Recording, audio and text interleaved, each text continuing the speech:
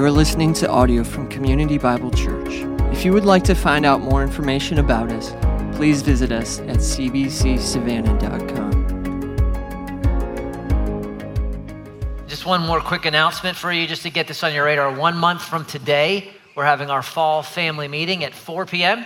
in this room, and then we will have food together afterwards at 5. So we would invite, if you are a member at CBC or you're in that process, to come, please. We'll be praying together, we'll be singing together, and then we'll be eating together. There is a sign up on the website. Just go to our website, you can sign up, just so we know how much food to get. We just need to know how much food, how many kids you're bringing, all those things, so we can get the appropriate food and not run out. So again, 4 o'clock in here, and then we'll go out in the other building and be outside and just hang out and eat together on that Sunday evening from 4 to maybe 6-ish. So go ahead and turn to Hebrews 3 in your Bibles, or open up your apparatus and go to Hebrews 3. When our kids were younger, we used to play board games, and one of the games we played for a season was a game called Sorry. I don't know if you're familiar with this game. It is a game of angst, of gnashing of teeth, of wickedness. Now, on the surface, it seems like a simple, game. It's very, simple in its purpose and everything. All you have to do is take your pawns, your little guys, your color, and you move them to home base. You got to get them home. That's the goal. Flip a card, says go forward 2. Flip a card, it goes back 3. Whatever, right? Where the angst comes in and the destruction of families is that if you land on someone else's pawn, you send them all the way back to the beginning, and then you have to say in this kind of the most mocking voice ever, sorry, right? And it make it worse, like you'll flip a card, it'll be like go forward 4, but you can split the number. So if one of your opponents is 2 in front of you, you can split it off 2 there and 2 there. I sent 2 of them back, and that even is more angst when the older child is doing that to the younger child, and so you never finish the game. And everyone ends up in timeout, and it's just so we stopped playing that game. But that's in many ways like the Christian life. That the goal, we're trying to get home. And there's things all over that are trying to knock us back. And sometimes it's 2 steps forward and it's 1 step back. And someone's trying to sorry our tails all the way back to the start. And there's something always there, but the goal is to go forward. And that's really the book of Hebrews, is don't go back, go forward. Go forward. And if you do go back, get up and keep moving forward. And there's things all over the world that are trying to sorry you back to the beginning.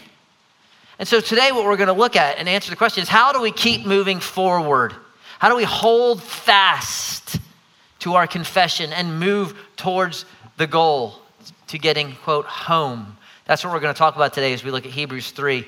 And really, Hebrews 3 and 4 are really one narrative, one story, not story, but one section. We don't have time to cover 4 and 3 today, so we'll look at 4 next week. So next week will be a little similar in some ways. But we're going to look at chapter 3 today. And what we've seen, if you're a guest, if you're your first time or you haven't been here a couple weeks, the book of Hebrews is a sermon. It's a 13-chapter sermon written to a specific group of people. We don't know where they were. We know that they were Jewish. We don't know who the author was, but we know that he knew them and they know him. And the overarching theme is the superiority of Jesus, that he is better. And the reason why that's the theme is because this is a group of people, because they're facing opposition, persecution, getting thrown in jail, losing property. They are tempted to go back into Judaism, to reject Jesus and say, this is too hard. I'm going back to Moses. I'm going back to the tabernacle temple. I'm going back to sacrifices. I'm going back. Some of them had already done it. And others were being tempted. They're trying to get sorried back. And so he is writing to say, don't do it. It's dangerous. It's foolish. It's not worth it. It's not what you think it is. And that's really the theme of the book. And he's shown that Jesus is better than the angels. He's better than the prophets. Today we're going to say he's better than the one who gave you the law that you're trying to run back to. He's better than Moses. He is better.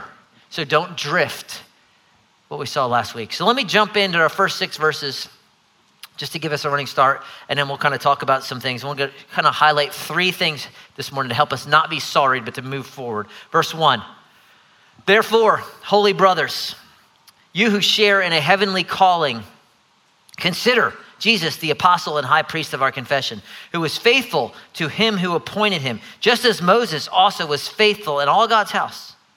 For Jesus has been counted worthy of more glory than Moses. As much more glory as the builder of a house has more honor than the house itself. For every house is built by someone, but the builder of all things is God. Now Moses was faithful in all God's house as a servant to testify the things that were to be spoken later, but Christ is faithful over God's house as a son. And we are his house, if indeed we hold fast our confession and our boasting in our hope. So he starts off that ever important word, therefore, right? And when we see therefore, we ask what the therefore is there for. And what the therefore is there for is it's pointing back to what he has said in the previous chapter, that Jesus is what? He's our high priest. That Jesus is the one who helps us in temptation. That Jesus is the one who brought many sons and daughters to glory. He made us family. And so in light of all that, that's where he's going to now apply. But he says, before he gets into his application, he reminds us of something. Same thing every mother reminds their teenager before they leave the house. Remember who you are. Remember. So he says, therefore, what? Holy brothers. And you could say sisters. He says, remember you're holy. You're holy. Right? And that's a huge statement. And when I think holy, I think of like Nacho Libre, like the holy brothers wearing, that's kind of where my mind goes. That's not what he's talking about. He's not talking about someone with a robe or a friar or, wearing a funny hat. He's talking about positionally that we as God's people are holy. Now, some of you are thinking, you didn't see us in the car on the way here. I'm glad I didn't. This is why I drive to church alone every Sunday. This has nothing to do with what happened this morning. This has everything to do with your position in Christ. It's the beauty of being in Christ. When you are in Christ, that the righteousness of Christ himself is imputed, fancy word, to you. So that when you are in Christ, God doesn't see you as separate and sinful. He looks down at you and he sees what? His son and his son's righteousness. So he can say, you are holy. And then he seals that deal with his spirit. So that what can separate you from the son? Who can take you out of the Son's hand? Nobody. Who can take you out of the Father's hand? Nobody. Who can break the seal of the Holy Spirit? Nobody. You are holy. Even if you lost your mind in the minivan this morning, you're holy. That's the first thing he reminds them. And then secondly, he reminds them that we share in a heavenly calling. That your life is not meaningless. That there is significance. You can say, well, I'm just, middle management. I'm just a part-time college student. I'm a sophomore. I'm sitting the bench on the football team. I'm just a fill in the blank. I'm just a whatever. He says, nope, you're not just a whatever. In the words of a classic movie, we are on a mission from God. If you don't know that movie, you need to Google it. We're on a mission from God. We have a calling. Paul says it's a calling that we're to walk in a manner worthy of. That it's not according to your purpose, it's according to his purpose and grace. He says that we are to press on towards the goal for the prize of the upward call of God in Christ Jesus. There's a pressing forward in this calling. It's significant. You are his children. We are his family. We are his church. This is why we say go and be the church. That is your calling. And so in light of that, in light of your status, in light of your identity, he gives the command then. Consider Jesus, the apostle and high priest of our confession. It's the only time in the New Testament Jesus is called an apostle, by the way. He's not an apostle in the sense that Paul and Peter and James and John are. Apostle just means a sent one. So he is God's representative to us. He is sent to God. Not only is he God's representative to us, he represents us to God as our high priest, right? Which we looked at last week and we'll look at more later in this book. But he says, consider Jesus. Here's the first thing to press forward, to not get sorried back to the end. It's to consider Jesus, just using his own language. Now that word in English means a ton of different things. So you could say, well, I'm considering going to this restaurant after church, or considering going there, or I think maybe I'm going to plant pansies. I'm considering, petunias. That's not the consider he's talking about. Not just some lighthearted, maybe. Maybe take a nap, maybe go on a run. Considering it. No, it's a heavy word. It's a focused word. It's think about this. Take your ADD medicine and zoom in. Focus. Get your eyes on this. It's the same word Jesus says. Consider to the disciples the lilies. Consider the ravens. He's not saying, Peter, have you thought about going into botany? Consider it. No, he's saying, look at them, learn from them. There's a lesson here for you that I'm trying to teach. I want you to get it. I want you to know it. I want you to zoom in on it, focus. Because it's the idea where I wake up in the morning and I get my mind right and I get my priorities right. I am called by God. I have a heavenly calling. I am a holy one. This is what I'm called. Because as soon as I get in the car, as soon as I get to the office, as soon as I get to SCAD, as soon as I get to whatever, there's things going to be trying to sorry your tail back to the beginning. And if you're not ready, it's going to happen. It says, so consider, right? It's what Paul says in Colossians 3. If you have been raised with Christ, and you have, keep seeking the things above. If you have been raised with Christ, set your mind on things above. For you have died, and your life is hidden with God in Christ. Same idea. Consider. Here's the $1 million question. Holy ones, those who have a high calling, how often are we really, if we're honest, considering Christ during the day? During the week? For 45 minutes on a Sunday morning? We're really 40 because you came in 5 minutes late. How often? Is it part of who you are? If not, you're going to be taking steps back constantly. That's the idea.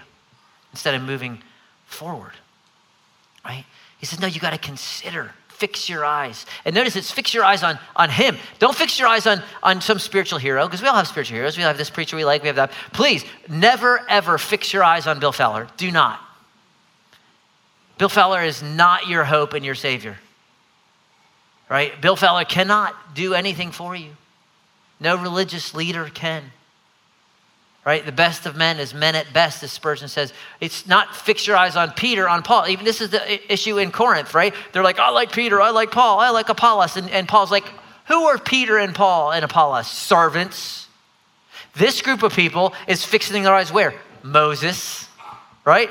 Got to go back to Moses. Moses is better. Moses is easier. Moses makes life easy, right? And he's going to talk about Moses. But here's the interesting thing. He's not going to slam Moses. He's going to say, hey, no, Moses is, if you're going to have a spiritual hero, he's a pretty good hero, right? Jesus was faithful to him, God who appointed him, and so was Moses. Just as Moses was faithful in all God's house. Moses is a pretty good dude. I mean, think about his story. He had a miracle birth. He was delivered at birth. He was faithful. He spoke face to face with God, it says. He was one of the greats. He never lost a battle. Faithful in all these things. Gave them the law. He was he saved Israel's tail so many times when God was like, all right, I'm done with them. I'm wiping them out. He's like, no, don't do it. He saved their life constantly. He was a great guy. Most humble man to ever live, says him, which I don't know if he can say that, but he said it. I guess the Spirit inspired him to say it, so. It's nothing wrong with Moses. He's not downplaying Moses, but what he's saying is don't fix your eyes on Moses, right? Jesus has been counted worthy of more glory than Moses. As much more glory as the builder of a house has more honor than the house itself. He uses a building illustration. Every house is built by someone, but the builder is God. He says, if you have this beautiful piece of art or this beautiful piece of architecture or this beautiful building, he says, you don't honor the building, you honor the creator of the building, the designer of the building, the one who thought it up and drew it up and did all that. The builder, the owner, that's who you honor. He says, Moses was faithful in all of God's house as what? As a servant.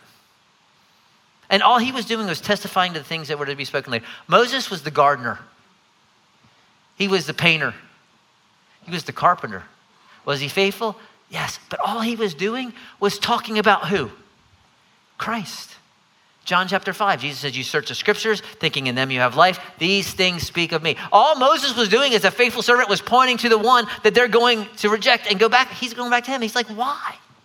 He's just a servant, right? Christ is faithful. Moses was faithful, but Christ is faithful not as a servant. He's over God's house. He's the heir. He's the son. He is the builder. Don't go back. Go forward, right? Fix your eyes not on the gardener and not on the plumber and not on the painter. Fix your eyes on the owner, because Moses is not the antidote for your discouragement, y'all. Christ is. Moses ain't going to help you in your temptation. Christ is. Moses is not going to stir you on and encourage you and walk beside you. Christ is. So think on him, consider him, listen to him, learn from him, seek him, focus on him, because he is the owner of this house. You say, what is the house? You looking at it, right? Great statement. We are his house. It's emphatic in the original. We are his house. Amazing statement, right? Because some of you grew up in a day and age, it's not as much now, when you had to go to Sunday to what? To the house of the Lord. And there was a certain way you went to the house of the Lord. If you wore a hat to the house of the Lord, you were pretty much Lucifer himself, right? You couldn't wear a hat in the house of the Lord. You had to wear your Sunday best to the house of the Lord. You could never drink coffee in the sanctuary in the house of the Lord. And it was a misunderstanding of what the house of the Lord is. This is not the house of the Lord. I'm grateful for it. I'm thankful for it. It's been a great building for us, but it is not the house of the Lord. It is cement and sheetrock and glass and wires. The house of the Lord is standing there looking at me right now. You are the house of the Lord. God does not dwell in houses made by men, and he never has. You say, well, Bill, what about the temple? I'm glad you asked about the temple. Was that God's house? Or was that just a place that he chose for his glory to dwell for a specific time? After Solomon finishes the greatest temple who was ever built, I mean, greater than Herod's temple, greater than the second temple, greater than all the temples, what does he say? He asked God, will God indeed dwell on the earth? Behold, heaven and the highest heaven cannot contain you. How much less this house, which was amazing. It was the wonder of the world. How much less this house that I have built. So you can't, this is not your house. Heaven can't contain you, which is a great statement, but yet God chooses to live in you. Does that, it's not kind of say, man, that means something about being heavenly calling. That means something about being holy. This is what it means, God with us, Emmanuel. That Jesus has built a house and we is it, his church, his people. So we go forward, not back. We don't go back to whatever, whether it's Moses or anything else. But then he makes this statement. This is significant. If indeed we hold fast our confidence and our boasting and our hope. And we've been talking about this idea of the perseverance of the saints.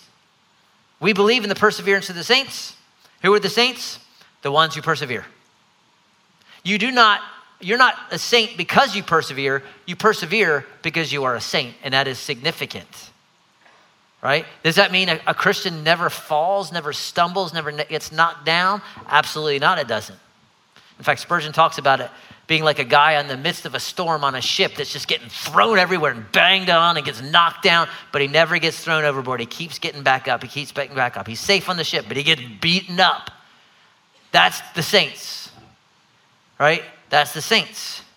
I think Bunyan, in his Pilgrim's Progress, he portrayed this so well. It's worth your read if you've never read it. Where a pilgrim starts off on this journey to the celestial city. Don't read the old King James Version, by the way, because you won't understand it. Read the modern version, but unless you're like old King James. But he's on this journey to the celestial city, and there's all sorts of people that try to join him on this journey. You got pliable and ignorant and worldly wise men. All these people that say they want to go, but what do they end? When they hit the Slough of Despond or they hit the fighting against Abaddon, they when there's trouble, they are always out. They never make it.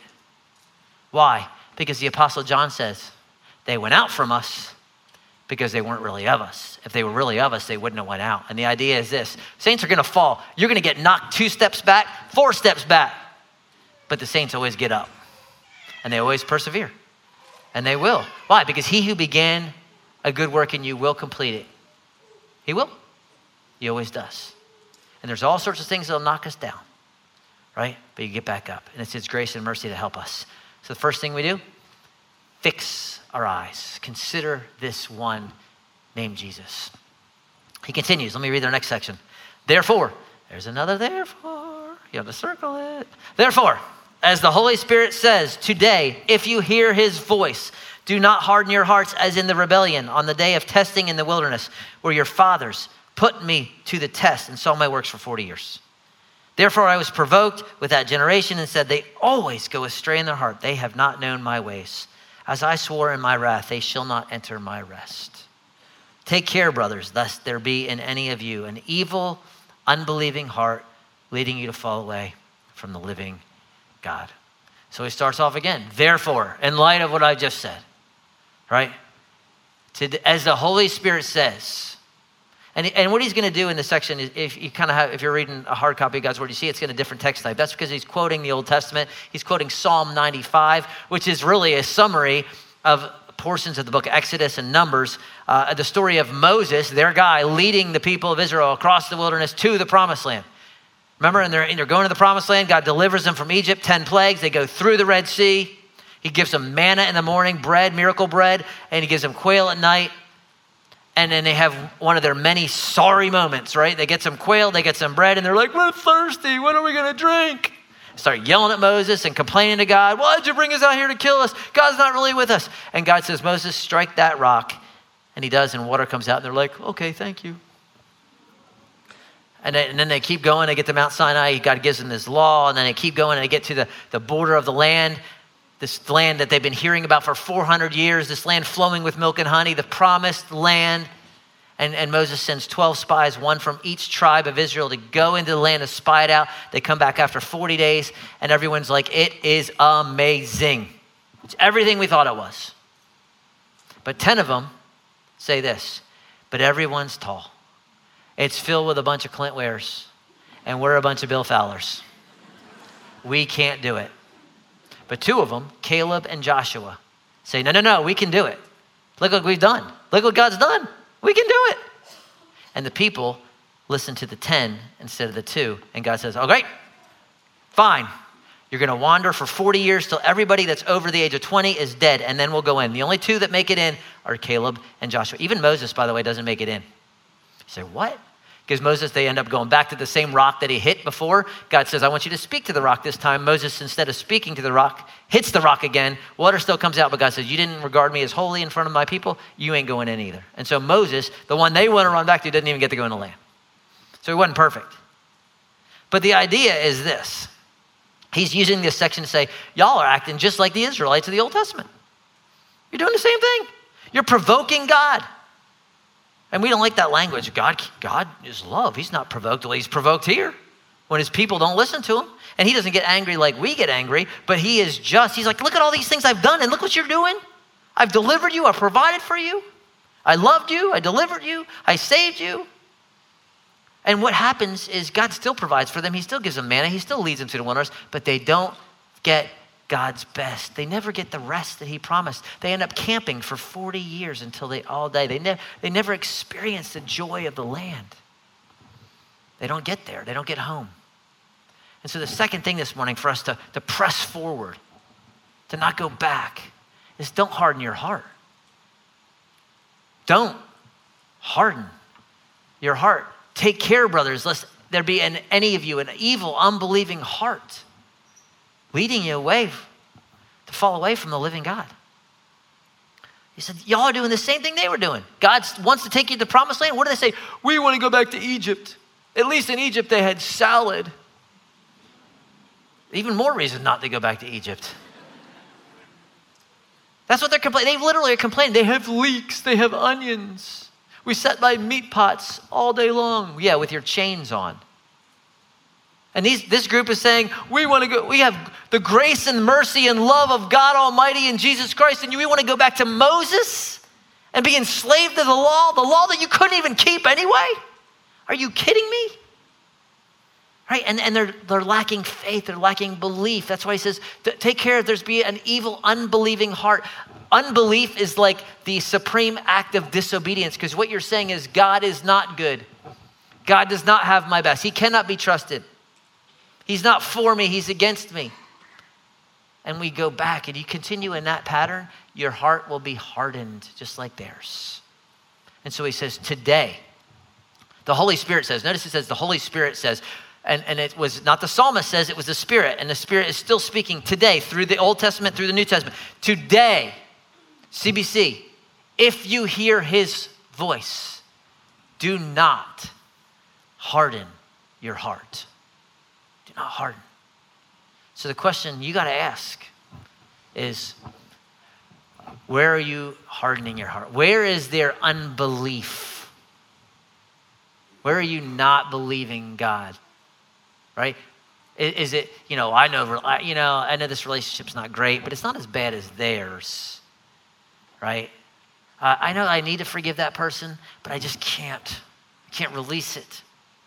And the longer you hold on to that, the more bitter and bitter and bitter you become. This little, functional savior you're running to, your Amazon therapy, your credit card, the alcohol, whatever, the more you continue to pour yourself into that, the harder your heart becomes. And he's saying, listen today. Today. Right? Where are you not believing? Because you're never going to find rest there, I can promise you. Sin never brings rest.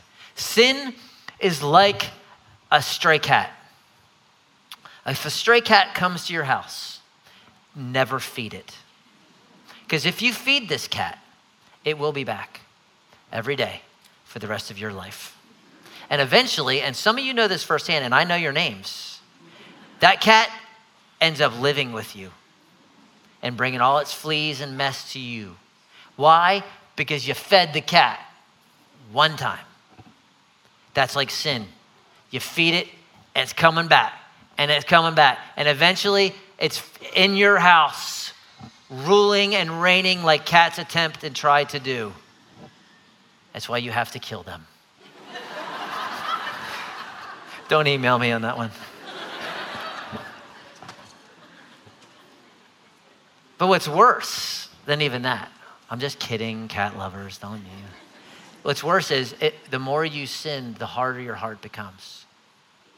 It's a little easier to do it the second time, the third time, and the fourth time, and the fifth time, until you don't even realize you're doing it anymore. It's just normal. And the word from the psalmist and from the writer to Hebrews and from ultimately the Holy Spirit is today, right now, in this moment, what is the Holy Spirit saying? It may be loud and clear, and it may be a gentle blowing. It may be through your parents, your best friend, your community group leader, your school teacher, your boss, a blog post that you read, the scripture that you read this morning, the iBible app. It may be 1,000 different ways that the Spirit of God is trying to get your attention. But what I'm telling you is, if he's speaking to you today, do not harden your heart towards it. Right? Don't ignore it, because it'll be that much more difficult tomorrow. And you'll be that much closer to Egypt. And the two main applications here is, if you're not a Christian this morning and the Spirit of God is drawing you to himself, and God is putting all these people in your life and you don't even know why, and they brought you to church, you don't even know how you got here, but you're here, and they keep telling you they're praying for you, and they keep doing nice things because they're loving on you, and God is wooing you towards himself. That is significant. Don't ignore that. Don't be like this guy named Felix in the book of Acts, where he has Paul in prison, and every day he brings Paul out, and he listens to Paul, and he's interested. He's like, that's amazing. That's incredible. And he keeps listening and listening, and finally he just sends Paul away, but he never listens anymore because Paul gets sent to Rome, and it's over for him. He never responds. And if you wait and wait and wait and wait and wait, eventually it's going to be like Pharaoh. God said to Pharaoh, let my people go, let my people go, let my people go. And Pharaoh hardened his heart, hardened his heart, hardened his heart. And it came a point when God says, okay, if Pharaoh's going to harden his heart, I'm going to harden it too. And so God starts hardening Pharaoh's heart. And God does that. If you continue to stiff arm him, he said, I'm going to give them what they want. This is Romans chapter 1. And the call is, this is why the devil's favorite word is tomorrow. Today is the day of salvation. Today, not tomorrow. And the other application is for believers. If the Holy Spirit is putting something on your mind, he's bringing this to your attention, listen. Don't, in Paul's language, don't grieve the Holy Spirit. Don't quench the Holy Spirit. And Stephen's language, don't resist the Holy Spirit. Don't be stiff-necked. Because you're going to miss God's best. It's going to be harder to repent later. Don't do it. And if you want to do a little spiritual EKG on yourself, if you find yourself lacking passion for those things which you used to have passion for, if you find yourself doing stuff that you thought, no way, this used to bother me. I used to never use this kind of language. I used to never watch this kind of show. I used to never do that. And now you're doing it, then you can, that's a hardened heart. If you are avoiding being with Christians and worship, if you're becoming very judgmental and identifying all the weaknesses in everybody else but never yourself, your heart is being hardened. But it's not too late. It's time to flip a new card, 2 steps forward. And that first step may be a hard one. It may be you having to confess this, repent of this, own this. And Jesus didn't say it was going to be easy going forward. He said, I'm going to be there. but it's gonna be better. That first step of obedience is always the most challenging, but once you get it going, it gets better. So I would say today, whatever that is, move forward. Hold fast, right? Don't go back. Don't go back. Consider Jesus. Don't harden your heart. And then one more thing, verse 13. But, there's a strong contrast in the original. But exhort one another. It's this Greek word parakaleo. It's in its noun form used of the Holy Spirit. He's the paraclete. He's the comforter. He's the helper. He's the encourager. It says exhort one another. Encourage one another. Right? That's the command. Encourage. Who? One another. How often? Every day. For how long? As long as it's still called today. By the way, it's always still called today. And then when it's tomorrow, guess what it is? It's still called today. That's his point. And the command is in a present active imperative, which means it should be translated continually, always, constantly encourage one another. This should be part of your daily routine. There's a couple things that you have to do every day. You just have to, right? You have to eat, you have to drink water, you have to brush your teeth, or at least you should. You got to put on deodorant. Should get some sleep. Exercise, some of you, absolutely, definitely, right? But this is one of the things you got to do every day. Encourage one another, as long as it's still called today. We are wired to need encouragement. The problem is, the very people that are supposed to be encouraging are the very ones who are usually sending everyone back to the beginning. We're sorrying one another back through our criticisms, through our whatever, our gossips, our slander. We're tearing people down and not building people up. Do you know that the way we are wired, the way the brain works, that for every negative thing that you are told about yourself, it takes 10 positive things to balance that out? You realize this? This should be something for us in our marriages and with our kids and the school teachers. Every criticism has to be balanced out by 10 positive things to kind of balance that in our brains. That's why God has wired us to be encouraged. And we don't do so well at it, right? But we have the responsibility and the obligation to our family, to our brothers and sisters to encourage. Why? So that none of you may be hardened by the deceitfulness of sin. Because sin blinds you. Sin makes you stupid. You can't see. I mean, you could be doing really good over here. I got 15 hours of quiet times a day, and I'm doing all these things, and you're completely blind over here. Right? And that's the way it is. It's like the guy at the gym. You've been at the gym, and you see the guy, he's got his tiger stripe pants on, and he is buff, man. He's got biceps. He's got lats. His lats, he can fly with these things. He's like a bat. He just goes like this, and he can jump in the air. I mean, he's got pecs. He's just ripped, and he's got these little teeny Big Bird legs. You've seen this man, right? You know who I'm talking about. And someone needs to tell old boy, bruh, there's this thing called leg day. I'll do it with you. Come on, we need to do some squats. We need to do something here. Some leg presses. He's just blind because he's looking at his biceps. He can't see his little bird legs. That's all of us. This is me, y'all. I can work real hard at doing sermons, and I can completely neglect my family, and I have. Guilty. You can be real faithful in this area and be completely blind here, which is why we need encouragement, right? We need encouragement. Do we need to say hard things sometimes? Yes. Here's what I would say. If you ever have to say something hard, always ask permission first. Don't just go in, I'm going to tell you what I think. No, ask permission. Can I share something with you? And then after you do, always encourage afterwards, because we need that positive too. We need to be encouraged. We don't need to be torn down all the time, right? We need encouragement. Not that we need to be intrusive and looking at each other's windows, but we need to walk alongside people, right? Because there's no such thing as a loner Christian. And like you've heard the illustration before, like we're like pieces of coal. You take one piece of coal out of the pile, it gets cold really quick. But in that group, it stays warm for a long time. That's us, right? And that's why he says encourage one another. This is the last thing. We need to encourage, whatever that looks like. Maybe it's a word, maybe it's a text, maybe it's a note, maybe it's a hug, maybe it's a thank you to the nursery workers back there who come 15 minutes early and stay. I don't know. But I think we should be purposefully encouraging more. We know where we fail. I know. I don't need to be reminded. Do you? I don't think we do. Called out on our sin? Yes. Constantly told how we fail? No. Right? Exhort one another. so we're not hardened by sin. And then he reminds us why. You've come to share in Christ. We're a family. We're brothers and sisters. He brought many sons and daughters to glory. We're a family. But then he makes that statement again, if we hold our original confidence. You don't want to get a false assurance. If you fall away and you never come back, then you weren't his to begin with.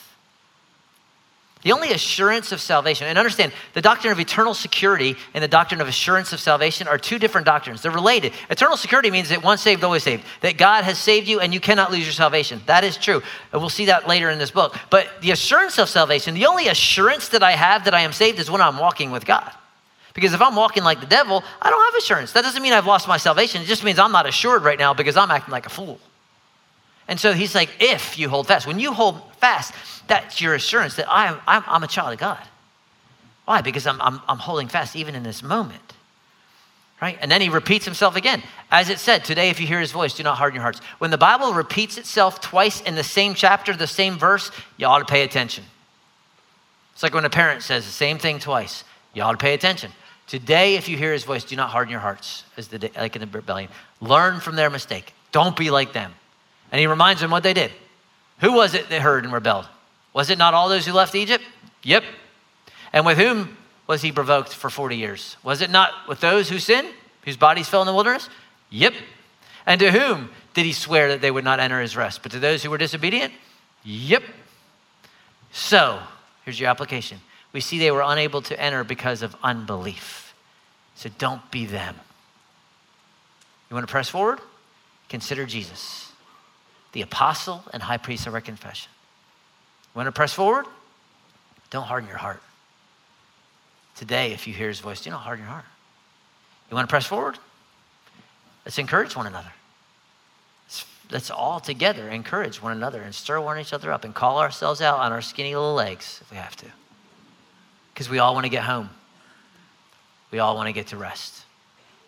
And so we're going to have an opportunity. We're going to close by celebrating the Lord's table this morning. And I think it's a great time to do it because this for us is our opportunity to consider Jesus, who he is and what he did. It's our opportunity to fix our eyes on him, right? That's what we're doing. That when we take this bread that represents his body, he says, this is my body given for you. Do this in remembrance of me. This is my blood, the blood of the new covenant shed because somebody had to pay for your sin. Someone had to make atonement. Someone that actually could keep the law and did keep the law and that the law was all about. That was me. I did that for you. So it's our opportunity to consider Jesus. It's also our opportunity to search our heart and ask the Spirit of God, is there something in me that I'm rebelling over here? This known stiff-arming God's sin. And if it is, it's your opportunity to confess that to him, repent of that, and start taking a step forward. And it's an encouragement that we get to do this together, that we are taking this as a family meal. So if you're a Christian this morning, I'm going to give you a chance. And what's going to happen is the men and women are going to hand out the elements, and then you just take some time to pray and think, and then you take when you're ready, some time of confession, some time of considering, then you take when you're ready, and you can stand and sing whenever you're ready. If you're not a Christian, we just ask you to abstain. There's no pressure to, this is a meal, in essence, for those who have considered Jesus, who recognize their sinfulness, and that they needed a Savior. And that's my encouragement to be to you, that if you feel that today, that you would ask questions, that you come talk to us afterwards. Get in this back hall. There'll be people who will talk to you. That you fill out a card. That we want today to be the day of salvation for you. That's why you're here. That's why God has drawn you to himself. But for those who are, just take some time to consider Jesus, to fix your eyes on him. Take some time to confess, to not be hardened, but to be softened. Take some time to be encouraged by God himself and these symbols that show how you are his holy brothers and sisters, how you are given a high and holy calling. Let me pray. And then we'll do this. Father, I pray for this time that you would speak through your word and also just through these symbols that picture you, that you would draw us to yourself, that you would make us more like your son, that you would show us where we are hardened.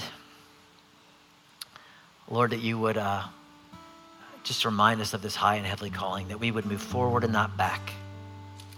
For someone who doesn't know you, Lord, draw them to yourself. Give them the faith to believe, to take that step. For those who are running, that they would get back up and return to you, a good and gracious God. It's in Christ's name I pray.